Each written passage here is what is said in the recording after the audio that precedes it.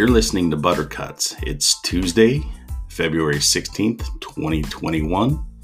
In today's episode, we feel the vibes from the AT&T Pebble Beach Pro-Am less for the most part. We dive into the Genesis next week and a couple of nuggets about Tiger's putting selection. Enjoy. Hello, everyone. Welcome to the Buttercuts podcast.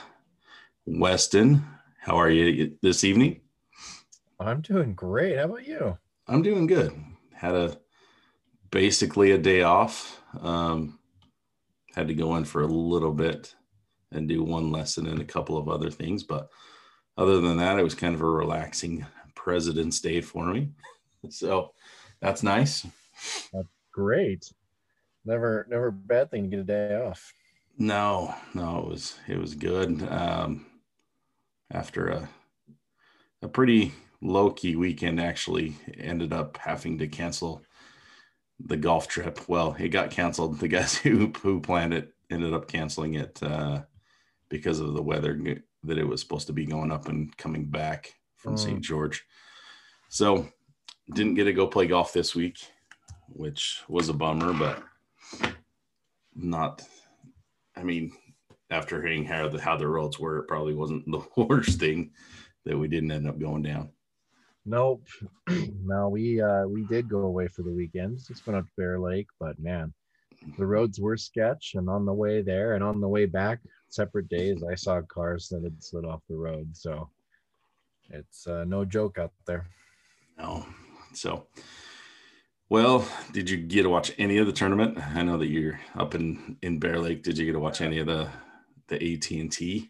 I got to watch a lot of the highlights. And man, that course is just awesome. I love it. I've been able to walk it before, and it's just an absolute gem. So anything that goes on out there is really cool. But yeah, I love Pebble. Yeah, we had Spieth in the mix again, 54-hole leader by himself, but doesn't get the job done once again. Daniel Berger comes up huge, comes out on fire, goes 3 under through his first 3 holes, and then just kind of hangs around, the top of the leaderboard. He had Lashley kind of pull ahead there for a little bit, and then he had a little bit of a breakdown towards the end of the round. Spieth, he just got wild with his driver. He hit a couple of really, really good drivers and a couple of really, really bad drivers that just never really gave him a chance to get in position where he needed to be. So watching Daniel Berger, and it was, he's got one of the more unorthodox swings, you would say, on tour, but dude hits the ball so good. I mean, it's always just that, for the most part, unless he really tries like he did on 18. It's just a nice little cut, just really controlled, really flighted. It's pretty awesome. Yeah. I was watching his swing in slow-mo, and because I'm just like, what's the secret sauce here? What's going on? Because he picks it, he comes back perfect, like P1, he's perfect. And then as he comes up to the top, he's just kind of really reaching high and then laid off like a beast. And I'm like, okay, that's, most golf instructors aren't going to teach that, but that's just what he feels like his full swing is. But then from there, the second he starts to transition and drops in, right there, he looks like Sergio. Like, he is perfectly on plane. Everything looks money. And he just turns through it so nicely. If you watch the swing, just after that second he brings his arms down, it's like textbook perfect. Yeah, it's really good from that little hitch up at the top. But like I said, from that point, I mean, if you look at it from an instructor's perspective, it's really, it's a different thing, but all he really has to do is kind of drop and let those hands just kind of go there and then turn, and he's fine. Right. And like I said, it's not something, and it's something you try to get the feel of, because a lot of people are way too vertical. with that, not as laid off as he is. So, I mean, but with what it is, it's consistent. It's the same. It's the same every time. And every time. I was kind of looking at it, and I'm like, he kind of went off the grid there for a little bit, but I guess he had a wrist injury. When I was reading up on it a little bit, he had a wrist injury that kind of set him back in 2018, 2019. Wow. So, I mean, if he does what he, keeps doing, he's been, I think I posted it and saw something. He's got 29 rounds under par. Yeah. Is what it may be 26. It may have been 26, but he wasn't the one that I would have picked to win. I thought if anybody was going to catch, it would have been Cantlay, and Cantlay actually had a few struggles on the backside to get him out of it. Spieth, like I said, just he was around, but it didn't ever look like he caught stride to get himself in the mix to really make any noise for it. Yeah, he had some early bogeys that just really stalled his, potential charge. And, when you start off with those bogeys like that, shoot even on the front, it's pretty hard to catch up. Although I had hope for him because typically he did pretty well on the back nine. Yeah. But, he would have done something super special back there to have a chance. Yeah, and once he got to that point, there were so many people in the mix. When he was 2-3 back, I mean, there were 7 at times, I think 7 guys ahead of him. So that's really just a lot of people to pass. And, a couple of guys that surprised me, Lashley's been there, but to see him kind of going along as well as he was. And then all of a sudden he had one shot that he didn't really like and kind of got a little miffed. And then the one on 14, that was just, I think was it 14 or was it 16? No, it was 16 where I think 14, he had the little bit of an errant shot and got a little hot. And then 16 just missed the green long, whether he caught a little bit of a flyer or it was just a little amp, got it past the green. And then, man, that was hard to watch. I actually had to rewind it just to see him miss his third putt. Because I was like, it wasn't that, but he just flat yanked it when he missed it. So, never want to see that. So that was there. Maverick McNeely, who knows whether he's going to kind of be the guy that kind of hangs around. His game looked really, really solid. So it'd be interesting to see whether this kind of sparks him and gets him going.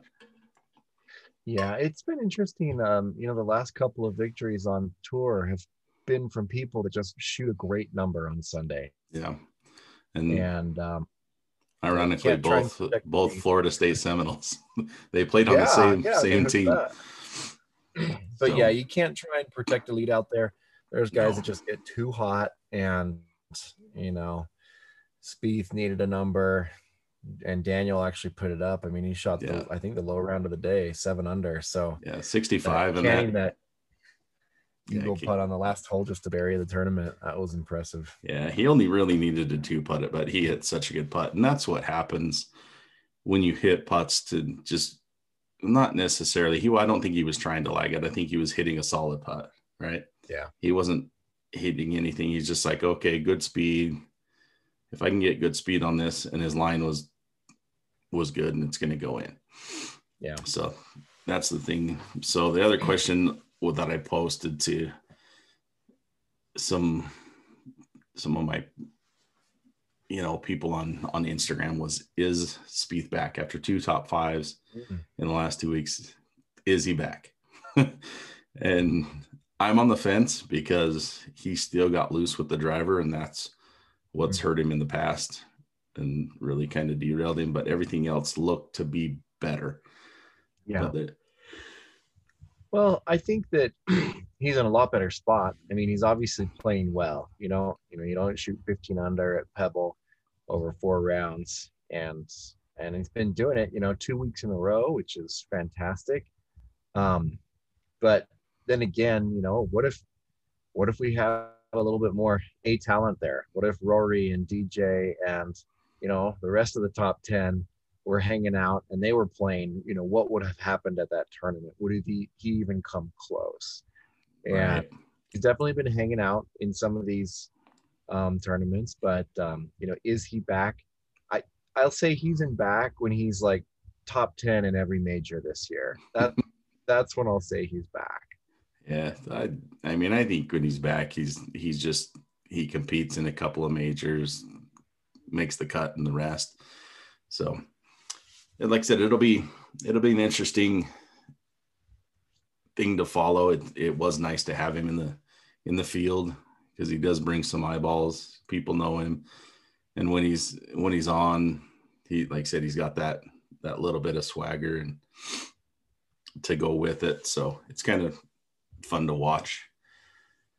But like I said, bring it back to Daniel Berger, and I didn't realize this because I was going to look this up, and you put it up there for us. But Berger's playing the TPC, or the TaylorMade TPMC 11s. Yeah, 2011. I mean, this is a really cool equipment highlight. A guy's playing, irons that are 10 years old. Yeah. They're not the oldest. I looked it up. I had to see. That's actually Adam Scott who's got the oldest. He's playing irons made from 2005. But man, 2011, these probably have to be the second oldest irons on tour. And I think he's been collecting a couple of sets, and that was kind of the joke last time he won. And he's like, wait, you got a backup set? I'll buy those. And he just doesn't want to change. And I think that's awesome. They were a really good iron. Like, that may have been TaylorMade's best like MC in a long time. Wow. In actuality, just from what I am recalling on that. But if I remember, we did one, and there was another player that we highlighted that had an older set. It may have not been an 11, but it was still a few generations old in their iron set. So like I said, sometimes you just get the one that works, and nothing can replace that iron. Oh yeah. So, well, I think it's awesome. I mean, everything else in the bag is pretty up to date, but yeah, these irons, 10 years old, and they're working like a charm. And heck, if I win a couple tournaments on tour with a particular set of irons, I don't think I'm going to change. No, sticking with it. So, but moving on to that, the other kind of big news that came out recently was the PGA of America was going to allow measuring devices, allowing rangefinders in the PGA Championship and the LPGA PGA Championship and the Senior PGA Championship. Mm-hmm. What are your thoughts on that? I mean, yeah, this is an interesting one. Will it help PGA Tour players? No, it won't. But will it help some of these other fringe players that come and play in those championships, like all the PGA Class A professionals that qualify and get on tour? Because one, they don't have an amazing tour caddy that walks the course on Monday with a rangefinder that has slope and charts the whole thing better than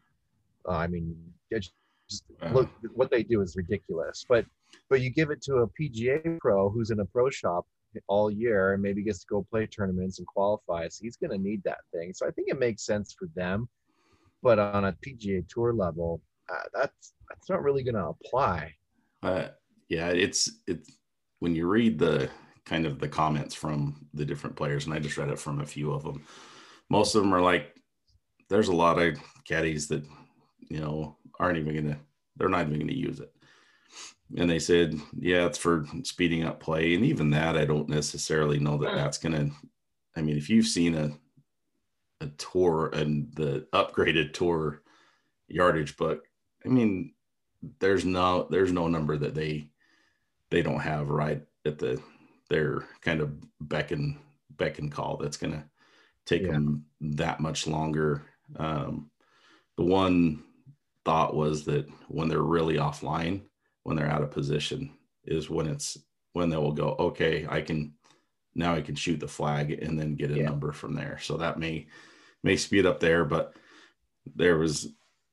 it's kind of a toss up whether, most of those tour caddies are even going to want to use it, because they're, they feel they take pride in what they do and feel like their information is as good as it needs to be. So, well, and it really is. I mean, it's not the biggest advantage I've seen to technology in regards to rangefinders is, you take a course that has some tee shots where you've got some downhills or uphills or whatever.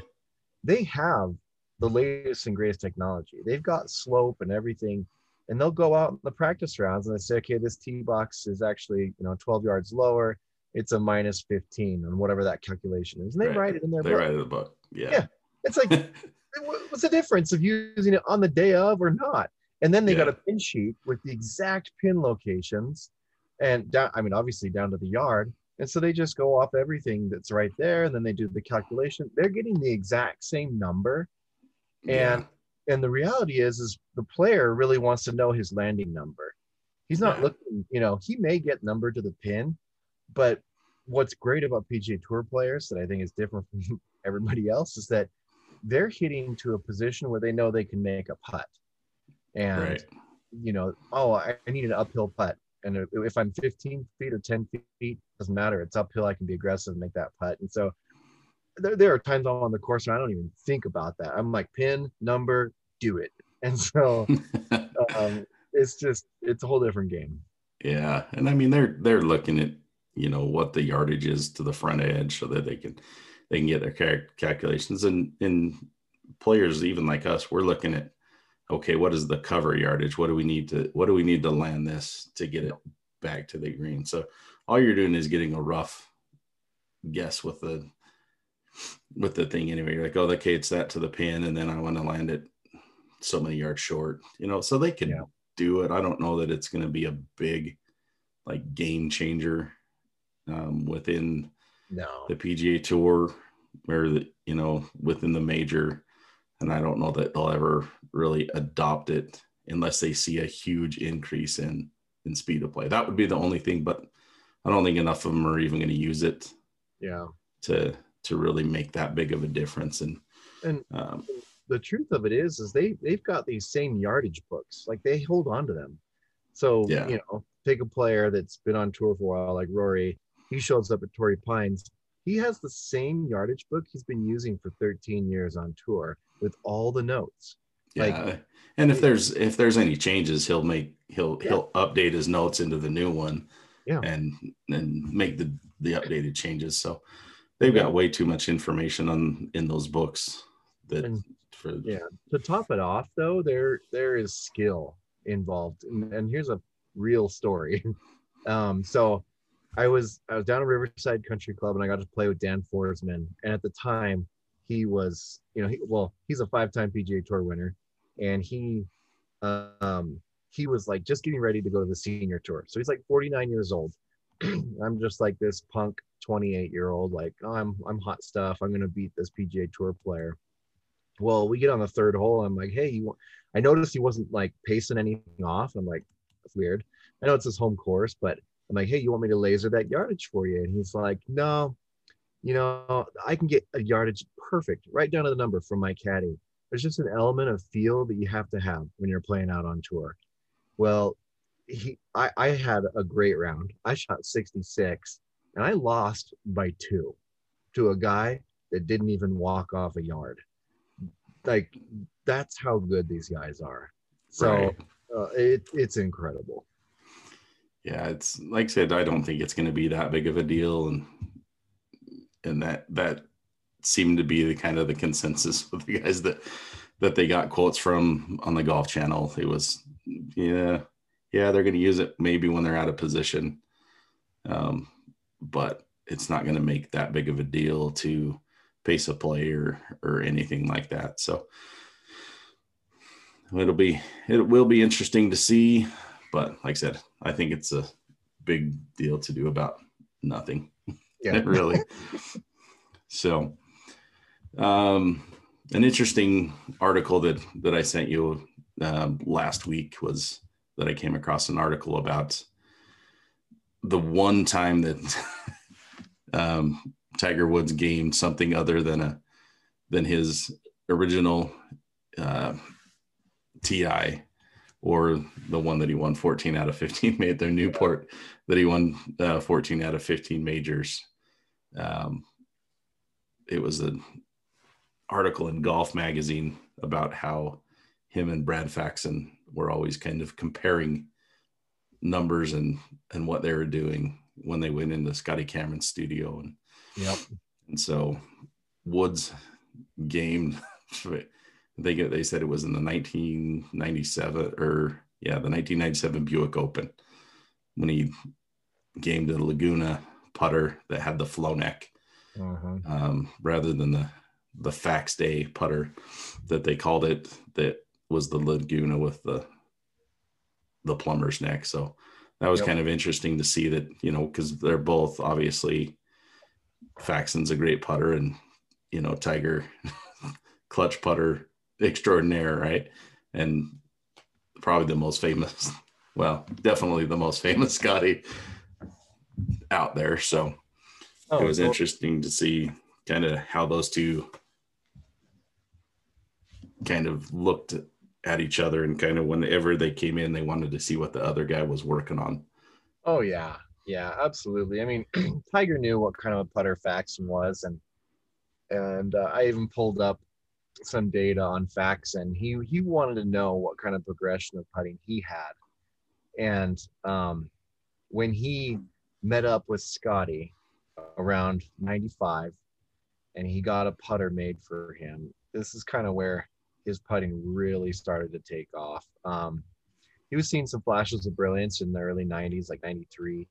But once he saw Scotty, there was a stretch there for about 11, 12 years where he was pretty much in the top 10 of putting on tour. So that's, it's crazy. And so he was putting up those kind of statistics, before Tiger got on tour. And he continued to do that while Tiger was on tour. So yeah, being a stats leader in putting, it's pretty awesome.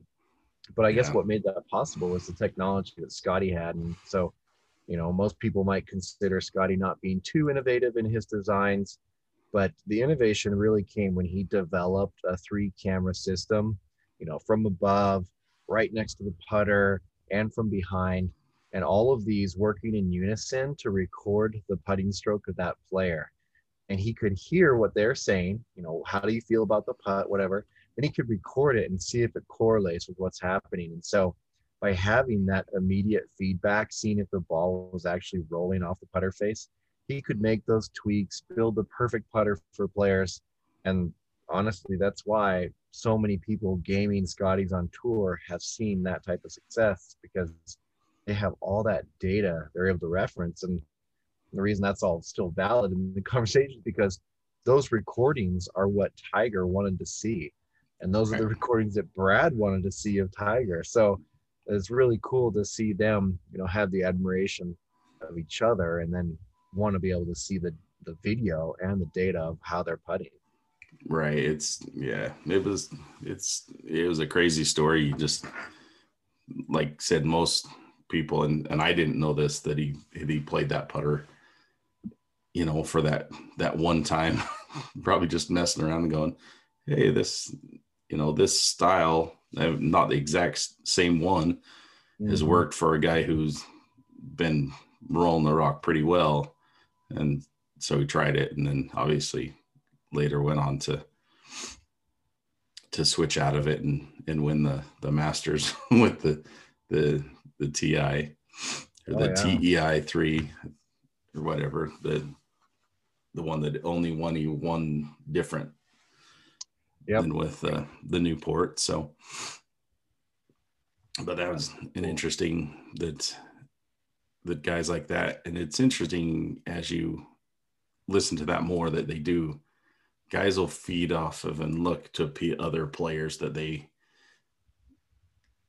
really admire what they do, and they right he really looked up to how Faxon putted, so he wanted to figure out what he was doing and see what he could use to put into his putting stroke to get that in. So it was definitely an interesting read. And it's fun to see stuff like this come out about those guys. It is not necessarily always in the forefront.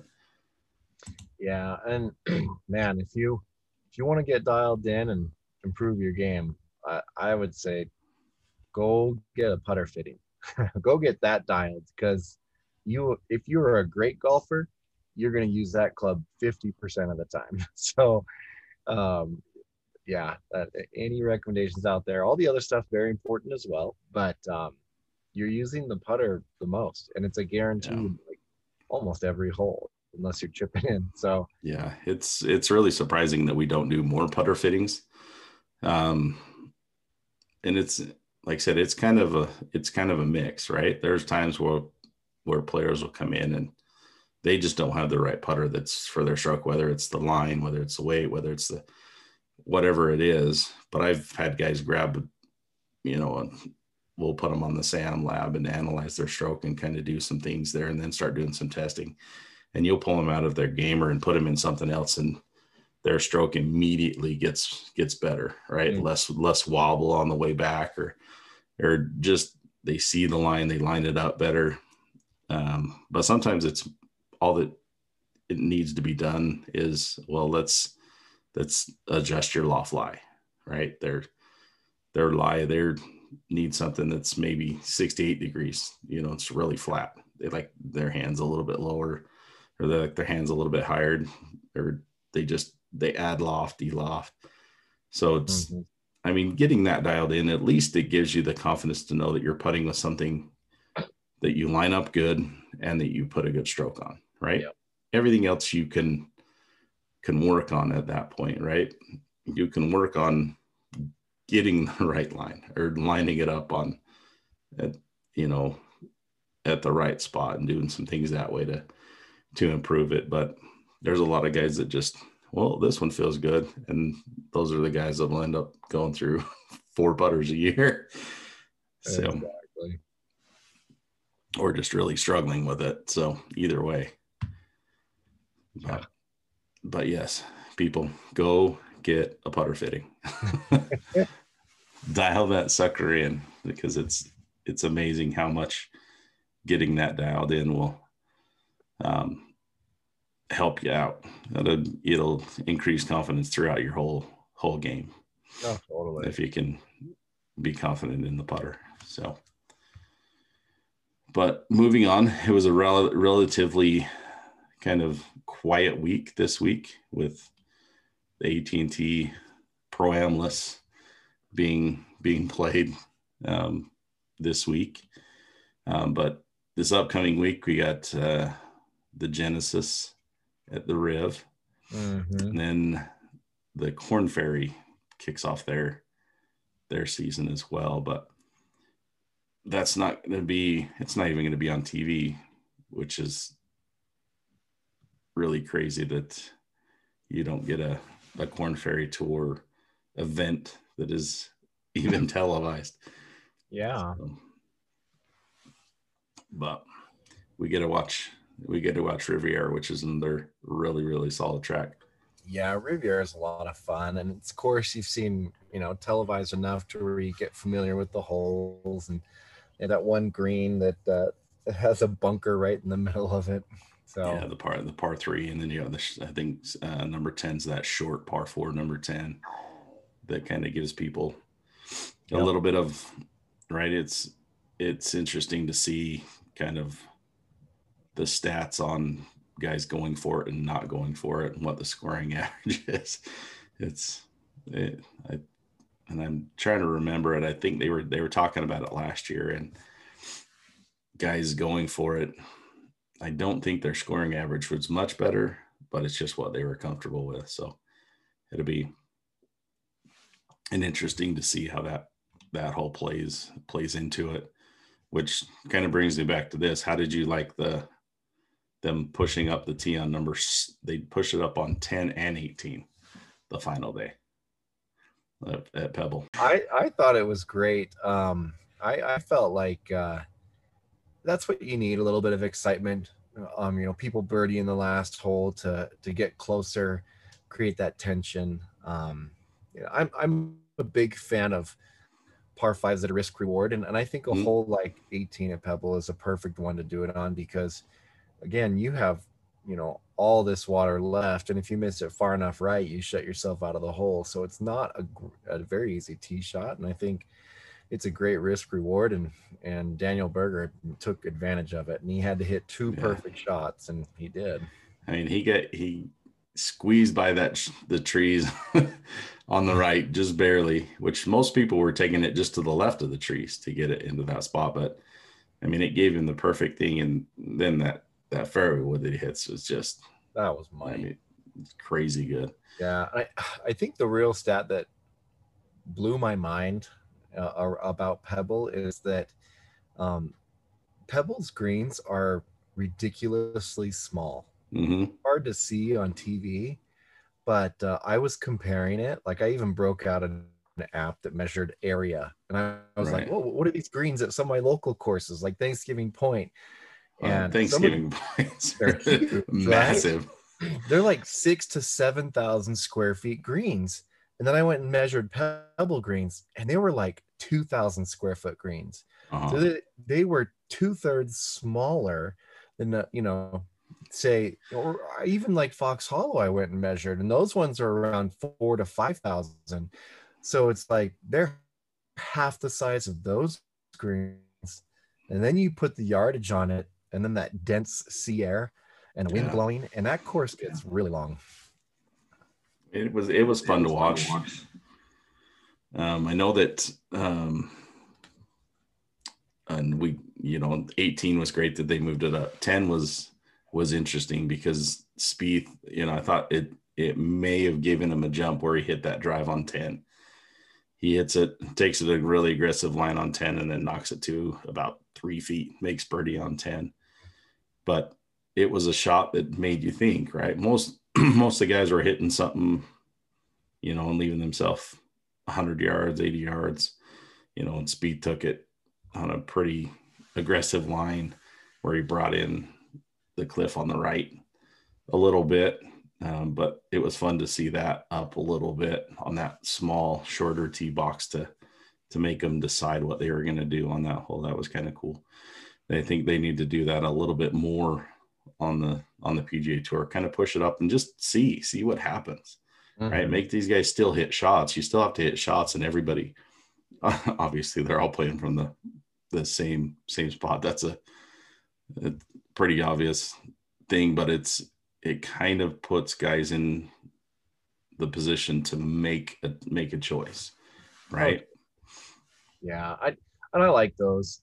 I love those short par fours, and I think there was one at was it Oakmont or something, where everybody that went for it just gets hammered. They just murdered because the rough is so long and it's so nasty, and it's like, how many times would a PGA Tour player, if he hits a 5-iron to the center of the fairway and has 100 yards in, how many times is he gonna birdie? Like almost every time. and they just go for it. It's just it's so tempting. It would be interesting to see the stats, because I mean, if you really look at it, it's probably not almost every time, because from 100 yards, the average, I mean, from 100 yards, the proximity to the hole is about 18 feet. So, I mean, you're probably 25-30% of the time that you're making a birdie there.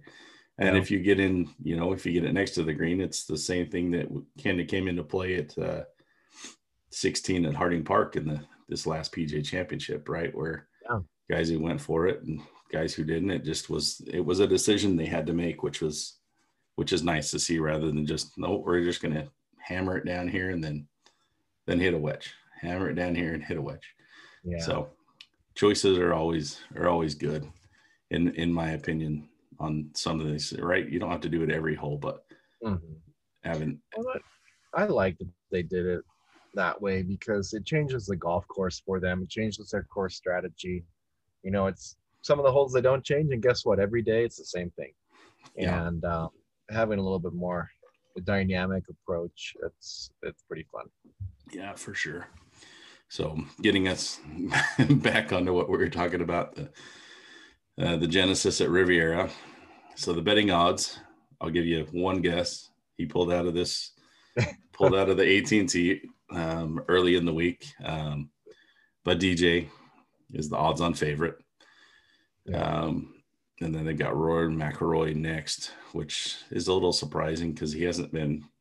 I mean, he's been playing okay, but he hasn't really made any huge moves. Mm-hmm. The one that's probably moved up the board a little bit is Spieth at 33-1. Yeah. He's ahead of a couple of guys like Joaquin Niemann, who's been playing pretty good, and Scotty Scheffler, who's been playing pretty good. So we'll see whether his form holds or not. Those are pretty interesting. I checked out the power rankings, and there's some similar lineups there. But yeah, obviously number one, DJ, number one player in the world. Some pretty amazing stats with him too. But 6 top 4 finishes among 9 top 10s at Riviera. So that's what DJ has? Yeah. Yeah, that's pretty good. That's pretty good.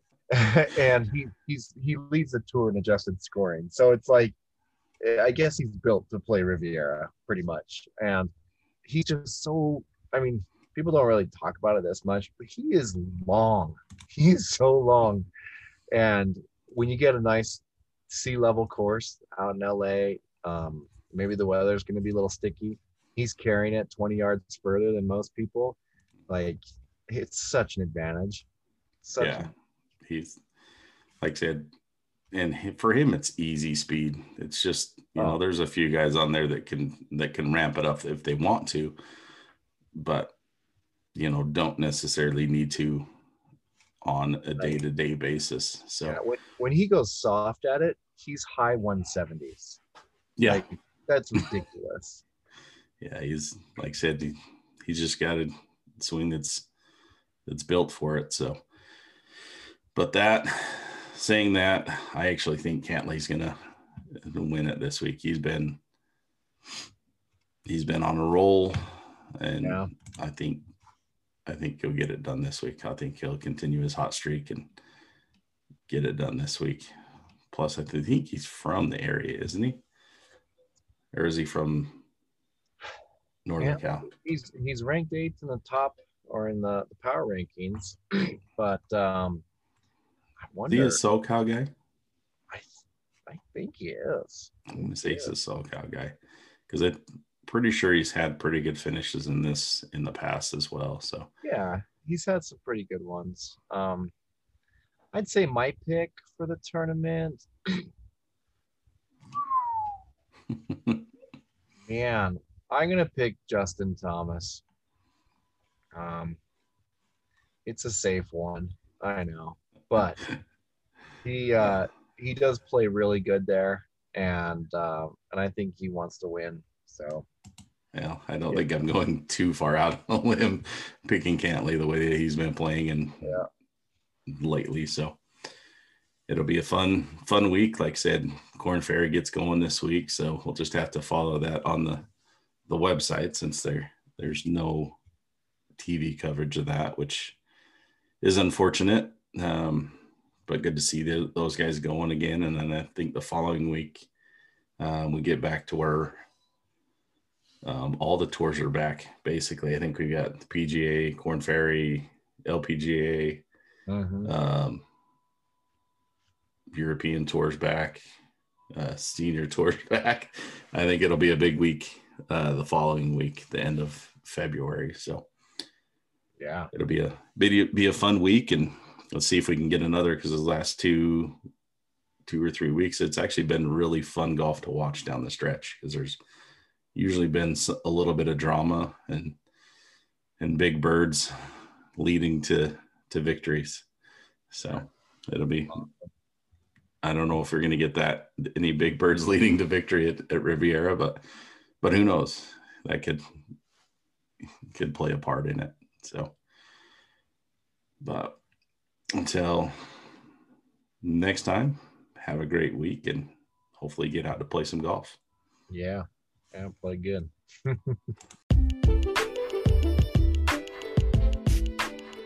Thanks for listening to this episode of the Buttercuts podcast. If you enjoyed the show, please leave us a rating, review, and subscribe. We appreciate it. Until next time, keep hitting the buttercut.